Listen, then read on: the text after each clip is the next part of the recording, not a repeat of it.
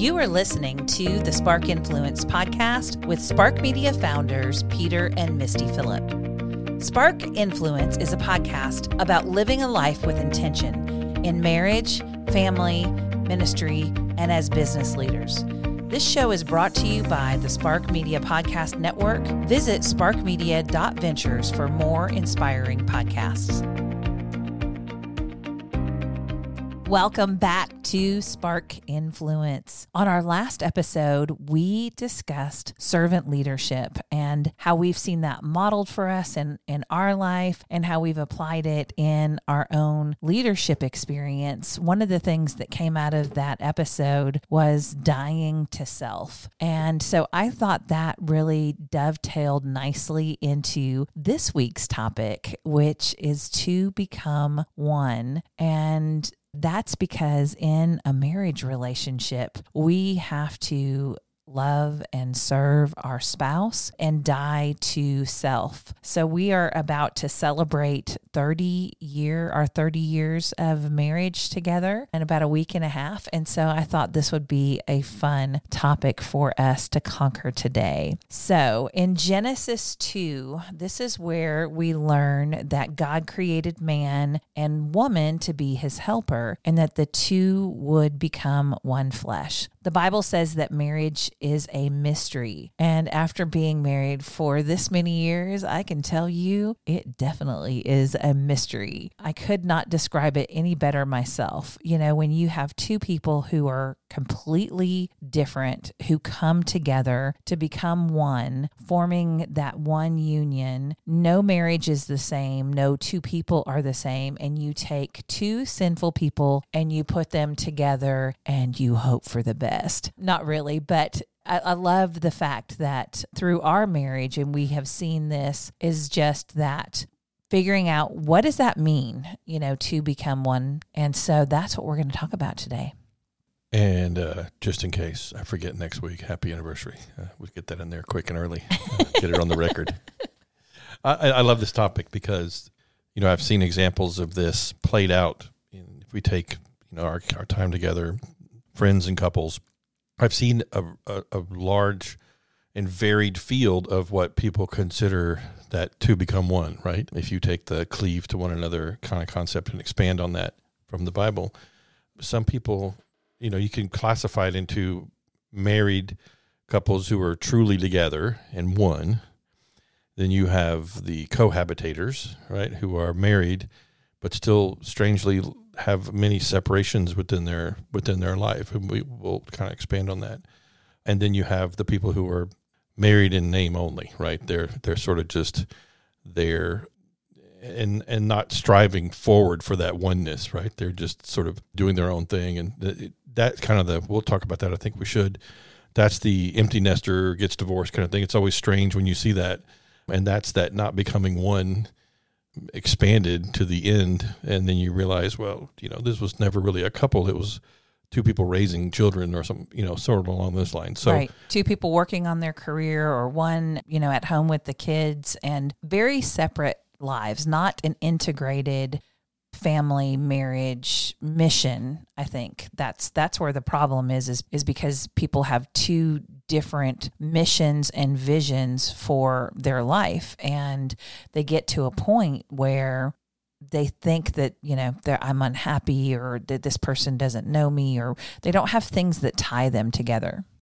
Yeah, and I don't want to soapbox, because I can get on a soapbox about a lot of things, but this is that sort of falling out of love nonsense, right? I'm trying to keep my language PG here on this because it's really irritating, right? That you don't fall. That's not we'll do a whole episode on love for sure, but to use that excuse, to say as a couple, I just don't love them anymore. Well, no, you selfishly, and this is where narcissism, I think, is probably one of the most horrendous sin scourges of all of man's history.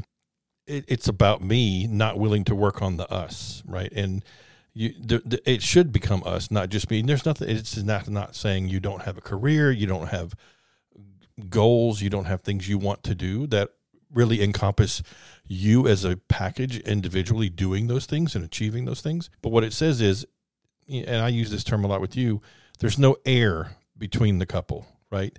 There's no air between each other. So it's not, you don't have the private, this is where so many things creep in. If you have your own schedule and you're doing your own thing, but you live at home, there's gaps in your day, there's temptation can come from so many directions. You travel a lot, right? Maybe the man or the husband or the wife travels a lot and they're by themselves, and there's empty time, and then they're hanging out by themselves, and that just opens the door for a lot of temptation if they aren't fully cleaved and there's no air between them, right? And I think that's when you talk about the two become one, if that is the case, so like in our case, it is totally that, right? There is no air between us. We are a very tightly woven couple, right? You pull one of us out, it's like taking out a major organ that keeps the couple alive. So we have to go together when that happens. We'll just, off a cliff or something. But so I think that's crucial that, that couples see that as you're not sacrificing and giving up on anything as you an individual may have or aspire to. It's not the sacrifice or the disillusion of your goals and aspirations. It's the acceptance and the embracing of your wishes and goals, but theirs as well, right? That support. And do you support them and pour into them and help them, encourage them in all the things that they're trying to do? Then you will be lifted up and go along with it as well. And it will just forge an incredibly strong relationship. That's absolutely right. I know that I've seen that play out, when I left my career to come home to homeschool the kids. You empowered me to be able to stay home and raise the kids and gave me the resources that I needed. But when the boys started to grow up and I began to pray about what was next, you were so supportive in my writing and speaking and podcasting and all of the different things. And I, at the same time, am very thoughtful of your work and your business and taking care of you, cooking meals, or just the different duties and responsibilities that we have in running a home, and how we kind of divide that out and do it in a way that we actually do a lot of it together. So one of the fun things, as we have worked at home together, for me has been, having the whole family involved in cooking meals and meal prep for the week, and having that meeting on Sunday afternoon, like, what does your week look like? These are the things that I have to do. This is where I'm going this week, or what do our kids have, or how do we work all of that together? So it's really, I think you're right. I think it goes to communication. And that's where there's no air between us, is because we fully know, I know all about all of the people that you work with, for better or for worse. I tell you about, all of my interviews and my interactions, and you're, deeply woven in Spark Media and the Spark community. But that didn't happen overnight. I mean, that took us years to get to that point. Yeah. I mean, everybody who over 50 is going to say, I wish I knew then what I know now, because there's so much education that comes with experience and understanding. Okay, that we should have looked at relationships. Youth has a hard time looking at relationships in a healthy way, because it's a strange dichotomy of, I'm still me and I want to maintain me and be my own thing and self, but I'm going to marry this person and I'm going to spend the rest of my life with them. But how do I not, their fear of losing, Hollywood doesn't help this by far, but I want to lose myself in the relationship. Like, what does that mean? Well, yeah, of course you do. Like, you should, the two of you should dissolve into one. And that doesn't mean that you've lost your individuality, or you lost your individual aspirations or goals for life. It just means that you now have a new extra list that you're going to help with, because it's someone else's involved as well. And they're going to shore you up and encourage you and bring you along, and you should do the same to them. And those are really important concepts that take many, many years sometimes. Couples don't give it enough time, and they just say, okay, this is not going to work because, he likes baseball and I like knitting, or whatever the stupid thing becomes, right? That you dissolve it because you alluded to it earlier. It's a lot of work. Like, it's a lot of work, right? And but it should be. It's the most important thing in your life happening, right? It should be work. Nothing good is easy. Why would marriage be any different? It doesn't mean you just like this whole flow together and never have problems. And, one of the things that it took us time to learn, I think we're still learning it, but it's as important as learning to be together. It's learning how to fight. Like, how do you have disagreements?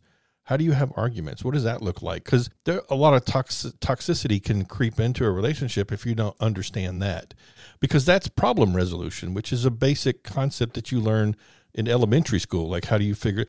But when it's your wife or your husband, it's a whole different ballgame, right? So those are things that oneness encompasses all of those things. And I don't know that they're always looked at or people are not considering them, as part of that total package. Yeah, and I think something that was really helpful for us and for our relationship is early on, like we just spoke at a marriage conference, and we talked about this, about how early on we had gone to a family life conference where we took divorce off the table. We realized that our marriage was a covenant, not only between each other, but also with the Lord. And so, when we said our vows for better, for worse, for richer, you said for poorer.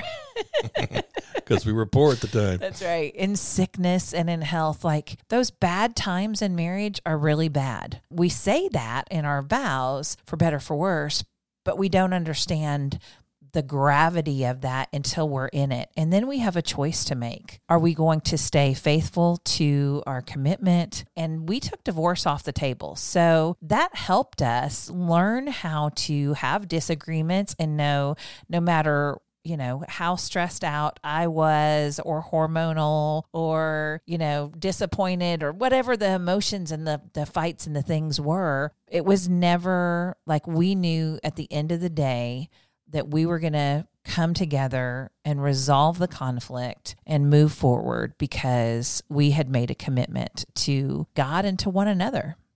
Yeah. There's a saying, there's a larger saying, but the short version is life is made up of just 1,000 small enjoyments or small pleasures. Like there's small moments in your life. And a lot of times, if you think back to past, you'll think back to like that one time you did this one thing together and it was so neat. You don't remember your brain does record everything you ever do, but the things that stand out are those little moments like that those little individual moments. And so as couples, would you think back on that, embracing that, creating those moments together, whether it is, like you said, like for us, it could be, we just cooked a meal but we had something great on playing music and we had just a fun time together. Right. And there's a sweetness there, right? That comes from that. Cause it's the, life happens in the mundane. Like it just happens, right? You don't have these mountaintop moments, are very rare and few, and probably for a good reason, right? You can't always expect to have those moments. It would destroy you. But for us as a couple, and for that having those moments in our past, if we look back on that, that's the foundation building of our relationship, or those sweet times and sweet moments together, but need to be called out. But they were, to the point, together. It was us doing it as a couple. Or even I could think of, like, that I love for you to make coffee in the morning. It's not a big deal to make coffee, right? But it blesses my heart when you get up and make coffee and set the tone for the day, or when you pray with me in bed before we get up. It can be little conscious decisions on our part to understand and know and like the wishes and desires of the other person, and then do those little things that can just make a difference in the day, right? So it's the things together, but it's also knowing and doing for the other. Yeah. So, to take us to another point, you alluded to it in the beginning, and I kind of talked about it when we're talking about couples really cleaving, right? So I have had friends that I've known over time that are married and have been married for the same length of time as us, 20, 30 years, some of them. Some are on their second or third marriage, but some of the ones are still together. But they live a somewhat separate life, where I've heard these conversations where we go out and they'd be like, well, are you going to pay for it? Am I going to pay for it? And I think, well, what do you mean? It's the same money.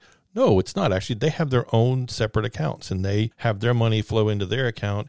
And some of them even have like a pooled account where they fund it so that they can pay the household bills and stuff, but they still maintain their own accounts. And I'm not judging that, but for me, I've always found that strange. I thought, well, everything's together. You share a closet, you share a bathroom and a shower and a bed, but you can't share an account, right?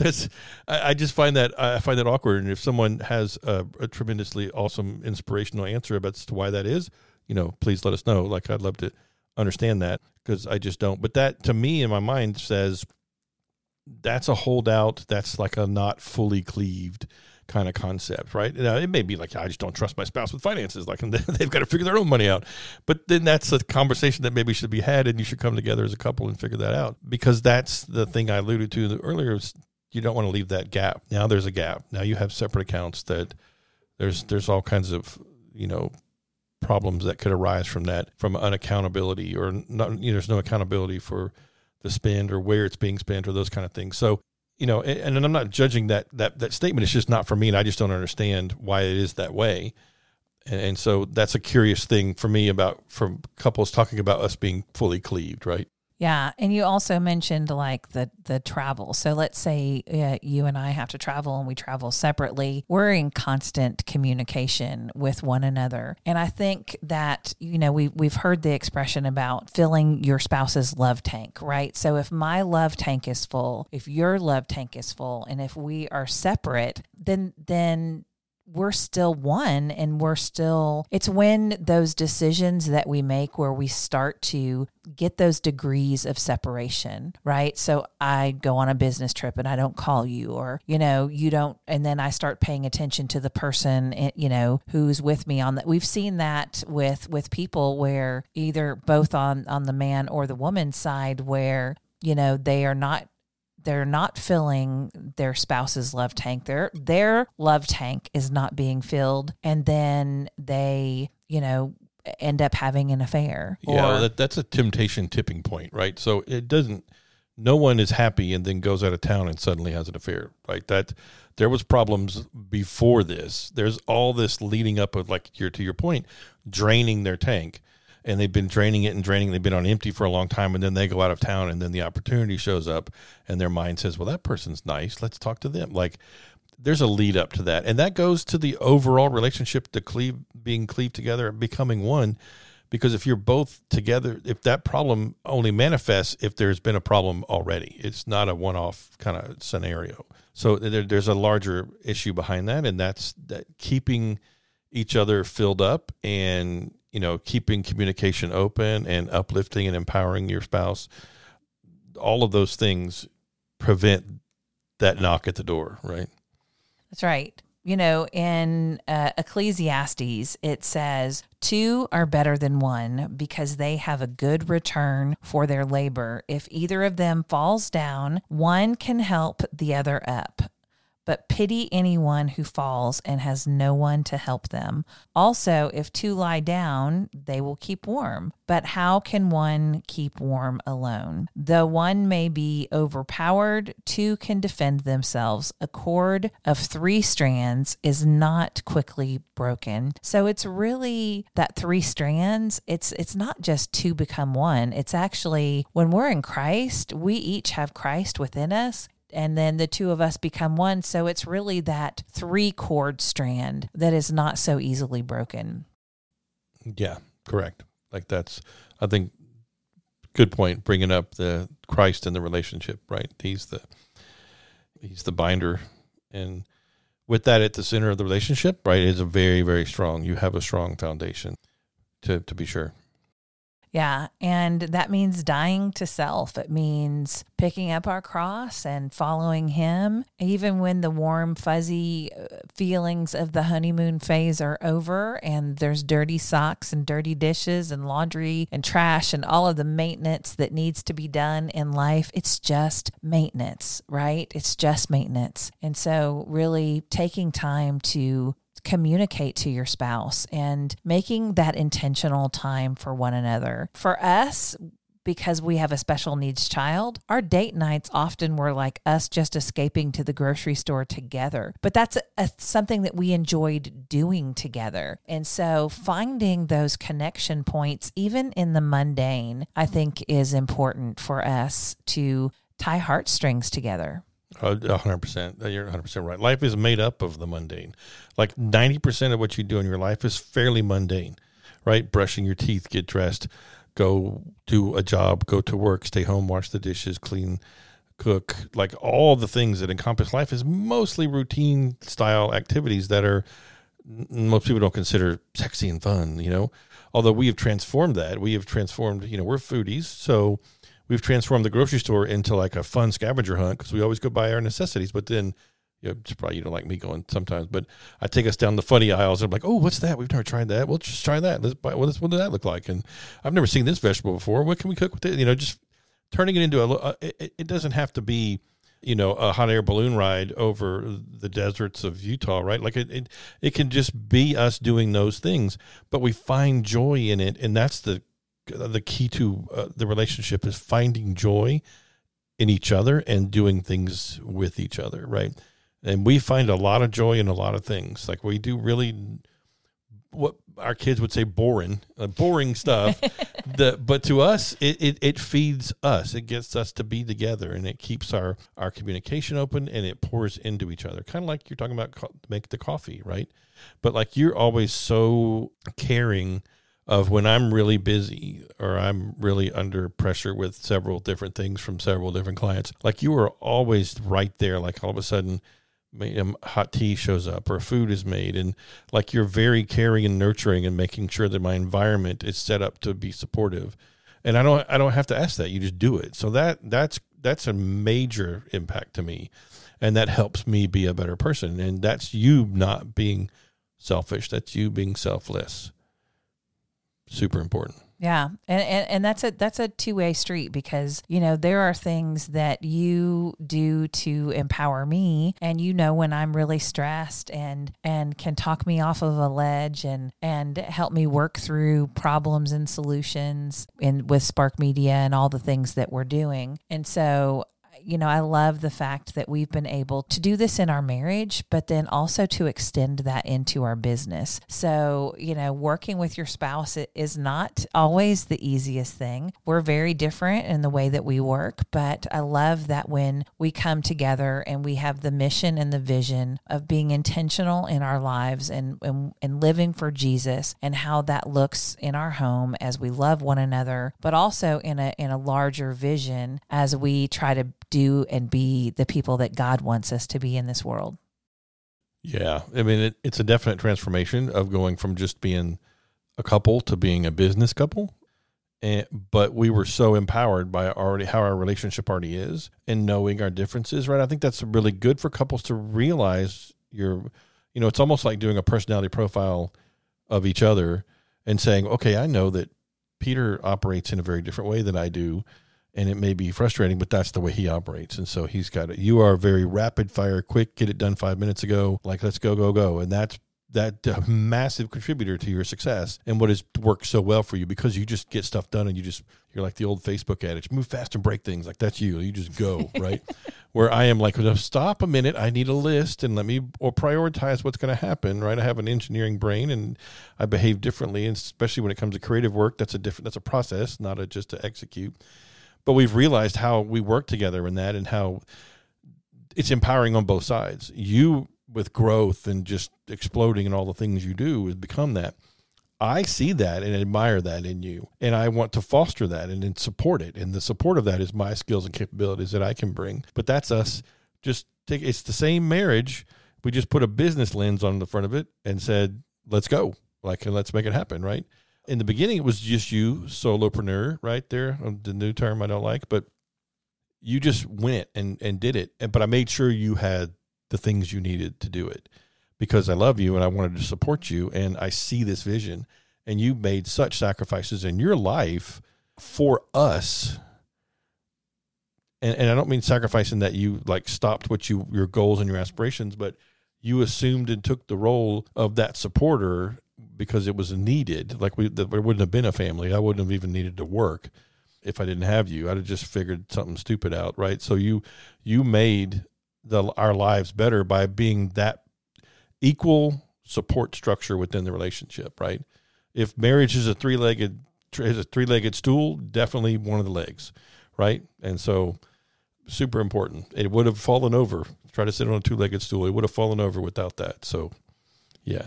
Yeah, well, I think that's a good place to end this episode. What I'd like to encourage our listener to do is embrace the gifting and calling of your spouse and find ways that you can come together this week to do those special little things that you know that make your spouse feel special. Make sure you're staying connected and that your lines of communication are open with one another. And we just encourage you to just really embrace the mundane and have fun with your spouse.